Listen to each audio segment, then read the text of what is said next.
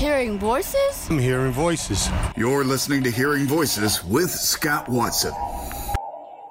Well, it has been just over a year since we visited with Natalia Bonfini. Lots has happened in a year. Tell us what you've been up to.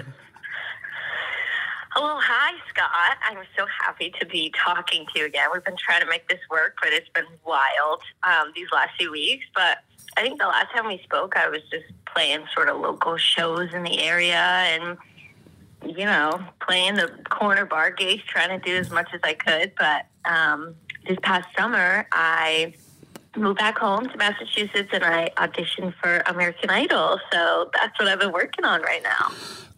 That audition went as well, perhaps better than you might have expected. What was that process like? Yeah, so it started back in, I think it was June of last summer, so almost a year ago. So it's been a really long secret that I can't believe I've actually been able to hold in successfully. And I went through quite a few producer Zoom, I guess, auditions, mock auditions you would call them, and you sort of have to go through the first round of producers, then the executive, and then the showrunner. There's lots of steps. And then finally in November, I was invited to sing in front of the judges in the city of my choosing. So I chose Nashville, of course. And yeah, and I got through. I couldn't believe it. You did get through.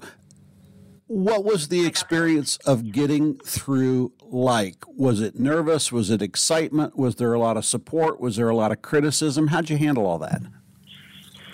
Well, the support was definitely way more than I expected. So, you know, the audition is maybe 10 or 15 minutes, but we're there for a week filming, and you're with the same contestants and producers for 24 hours a day, every day for over a week, actually. So you get really close to people, and, you know, at first you're like, okay, who's my competition? But that goes away within 24 hours, and you're like, I'm my own competition. I'm just here to impress the judges for me, and I can't think of anyone else. And you honestly just become really close friends with everyone really quick because you're all in this crazy situation that such a small group of people can relate to. So there was tons of support. And then I went to my audition, and I was really nervous going in because I'm sort of an old school girl. For anyone, I know you've heard me and you know, but for anyone that doesn't know, I love the classics. I love Led Zeppelin, Janis Joplin, and old school blues. And I know that that's predominantly a pop show. You know, they want to make pop and country stars and radio ready people. And I was really sure that wasn't who I was. But I actually got surprisingly good feedback, and I sang Whipping Post by the Allman Brothers. So, of course, Lionel Richie was into that because that's an old classic, and he is an old classic. And then, you know, it sort of borders country rock, southern rock, I guess. So Luke Bryan really liked it. And then I did have to win over Katy Perry a little bit, but I think once we got to Hollywood Week, I definitely won her over a bit more. She is Natalia Bonfini. She joins me this morning on Hearing Voices with Scott Watson. We are on Apple, Google, Spotify, wherever you access high-quality entertainment. Talk to me about Hollywood. So Hollywood was a totally different feeling. Like, I'm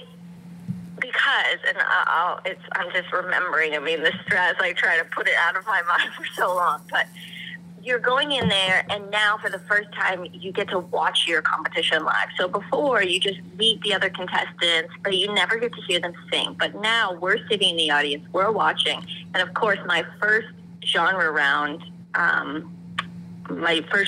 performance was at the very end of the day. So I'm sitting there all day watching these insanely talented people from all over the country.